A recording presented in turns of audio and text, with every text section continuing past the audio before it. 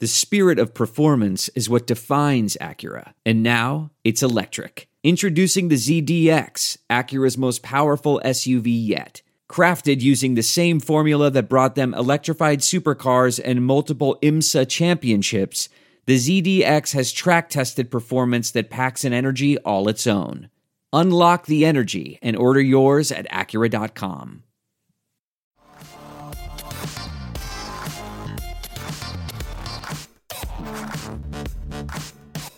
All right, it's time for another Saints Happy Hour Quick Shot. Today is not a fun day. Today's topic is how the Saints replace Nick Fairley. He's out for the year. Quickly, Andrew, explain the list that the Saints put him on and what it all means for his career and cap-wise and all that stuff. Yeah, so right now, he's just, it's like he's on the roster. He counts the normal cap. And remember, this is the first year of his deal, so he's not a huge hit against the cap. If they were to release him or if he were to retire, he would count about an extra $6 million in dead money. So he's actually way more expensive off the team than he is on it this year.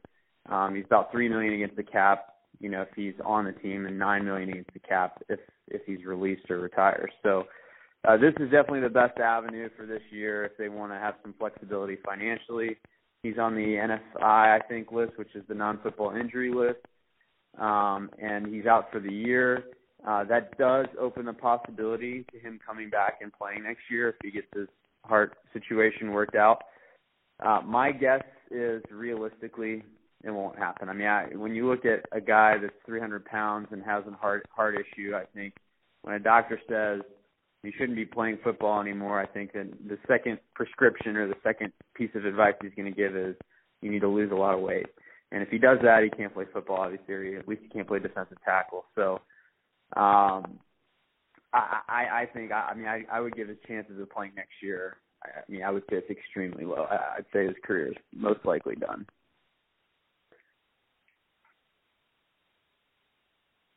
You still there? Hello? Yeah, I'm still here. Sorry about that. I say there's about an 80% chance that Nick Fairley shows up at Saints training camp next year, and everybody's like, oh, my God, he looks like a different person because he's lost like 80 pounds. Yeah, I mean, if that happens, then I don't think he can play. No, he can't play. His career is over. So this sucks for the Saints on the field in horrific ways. So the question comes now is, I don't necessarily think it's replacing Nick Fairley because you can't replace him. You can't replace 6.5 sacks and 45 quarterback hurries and 25 quarterback hits. You can't replace that. They don't have anybody on the roster that can do it. Don't tell me Onyemata can do it. He's played football for like 20 minutes, right? So my thing is, Andrew, to replace Nick Fairley, the only way to do it is they've got to be awesome somewhere else on the roster to like balance out the attack. I think I hear you, but I think what was exciting about this defensive line was the potential of Rankins and Fairley next to each other. But I think Rankins can become 2016 Fairley level good. I don't want to say better because let's let him get there first, but I think Rankins, obviously he has the potential to be awesome. And if he gets to that level, then to be treading water with last year, at least in terms of the interior, then you just really need someone to be Rankins rookie level quality good for 9 games, to basically be even with last year. So I would say I think the biggest hope is that Rankins takes that big leap to where he's fairly quality. And then you just have to hope the combination of Tony McDaniel, who I think probably makes this team and now, has value. And can he beat Kevin Williams? Can he beat Kevin? Remember Kevin Williams? He was on the Saints for 2 years? McDaniel played last year. Yeah, McDaniel played last year. He was pretty good. And Kevin Williams, I think Kevin Williams ended up playing way more snaps than the Saints intended for him. I think, they had some injuries at defensive tackle, and I think I remember when they first signed him, they were like, yeah, maybe he plays like half the snaps. Well, he ended up starting and playing like 80 or 90% of the snaps just because he was clearly their best option. And he didn't have a great season, but for an old man in the twilight of his career, he totally had a decent season with the Saints. I think number one with Tony McDaniel, you hope that he plays a lot less snaps than that. I think he'll play mostly on running downs, but I still think defensive tackle isn't a disaster. When you talk about the four-man rotation of Davison, Onyemata, Rankins, and McDaniel in no specific order, that gives you four capable players. Yeah, the thing is for the Saints now, to me, on defense, the only way they're going to get to 2016 level or better in the front seven now is they need somebody to kick a whole lot of ass. They need Rankins, like you said, besides Cam Jordan. They need Rankins to turn into Fairley, and they need somebody else to kick a whole lot of ass. I nominate Okafor, which before we were like, Okafor, if you can just not beat Paul Kruger and give us 5 to 7 sacks, we'll do handstands and it'll be phenomenal. Now, we kind of need Okafor to be like an 8 to 12 sack guy, and that's kind of ridiculous to say it out loud. It's not happening, yeah. But that's kind of what you need. Or you need somebody in the second. You need somebody on this defense to be spectacular. Because before you were like, with the defensive line, you were like, if Okafor can give you 4 to 6 sacks and you have health and you have Fairley and Rankins and Jordan, they're going to be really good. And maybe somebody in the secondary can come along and be really good. And that will make the defense, that'll get the defense to like average and they'll be like top 15. Now, without Fairley, you need somebody else to be spectacular, and that might get you to like the low 20s, Yeah. Yeah, I just think without Fairley, the realistic nature of this pass rush, being a big improvement over last year is almost null and void. I just don't see how they improve with this pass rush when they haven't really gotten anyone. Okafor is a decent role player that gets injured a lot. Maybe Kikaha comes back and he gives you something. Maybe some of these rookies have potential, but to me, they didn't improve their pass rush. They lost Nick Fairley, so now the pass rush is worse than it was last year, and that's the reality. And here's the question that we're not, we focus on Nick Fairley's pass rush, and obviously because it was really good last year. But I felt like he was an underrated key, and one thing the Saints defense did last year that I think at least gave them a fighting chance, and the secondary got decimated with injury, so it was really hard to see if it worked. They stopped the run really well. They were top 12 against the run, and I think Fairley was a big part of that, and that to me was one of the reasons for optimism, because you could say, well, they added pieces in the secondary, and if they can remain where teams last year, except for Atlanta, no team really shoved the Saints around.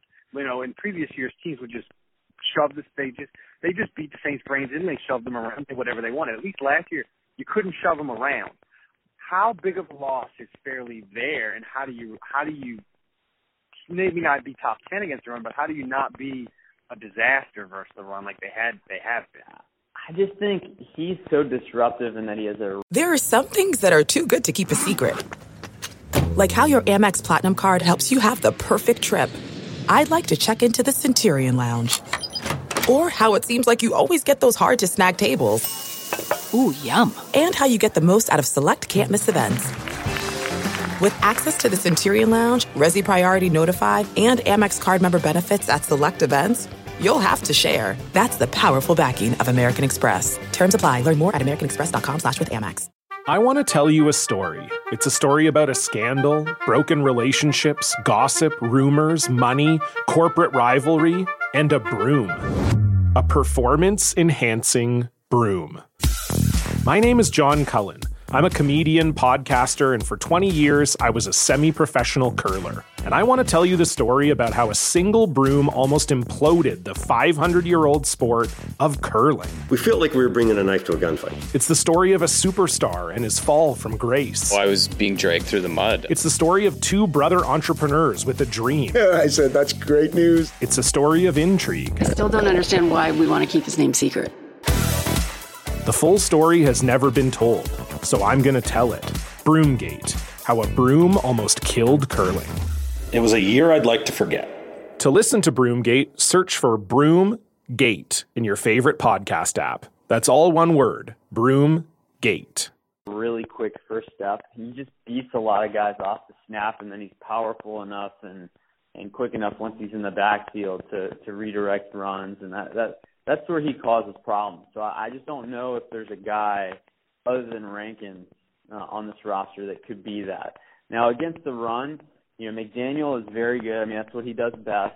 Tyler Davison, that's definitely what he does best. Those guys aren't really pass rushers, so I could see some situations where Rankins comes out on running downs, because I would say Rankins is not a great run defender, not yet. So I would say there's going to be some times where maybe McDaniel and Davison play next to each other on 1st and 10 or 2nd and 1, situations like that. And I think it can still work. They still have some guys up there up front that can play that pretty well, and then it'll come down to the linebackers filling those gaps and playing well. So there's no fix to this. They'll probably try to fish a body out, maybe like they did with Kruger last year, where they'll sign. A team will make a cut. And at least for now, McDaniel's the body they fished. Yeah. Yeah. There's nothing else to do. So to wrap this up, I guess, what would you say? Who would you say now, if you rank the defensive line? Jordan 1, Rankins 2. Who's the third guy most likely to?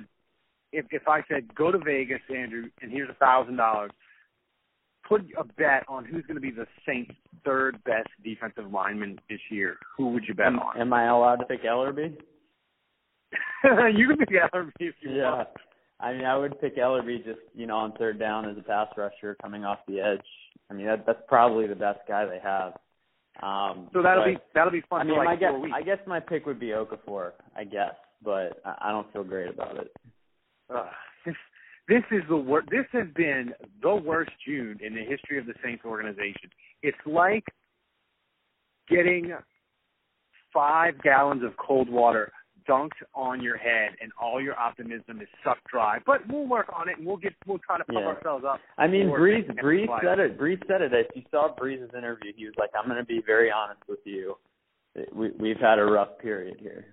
Even Breeze, the eternal optimist who never says anything bad, had to concede that things aren't good right now.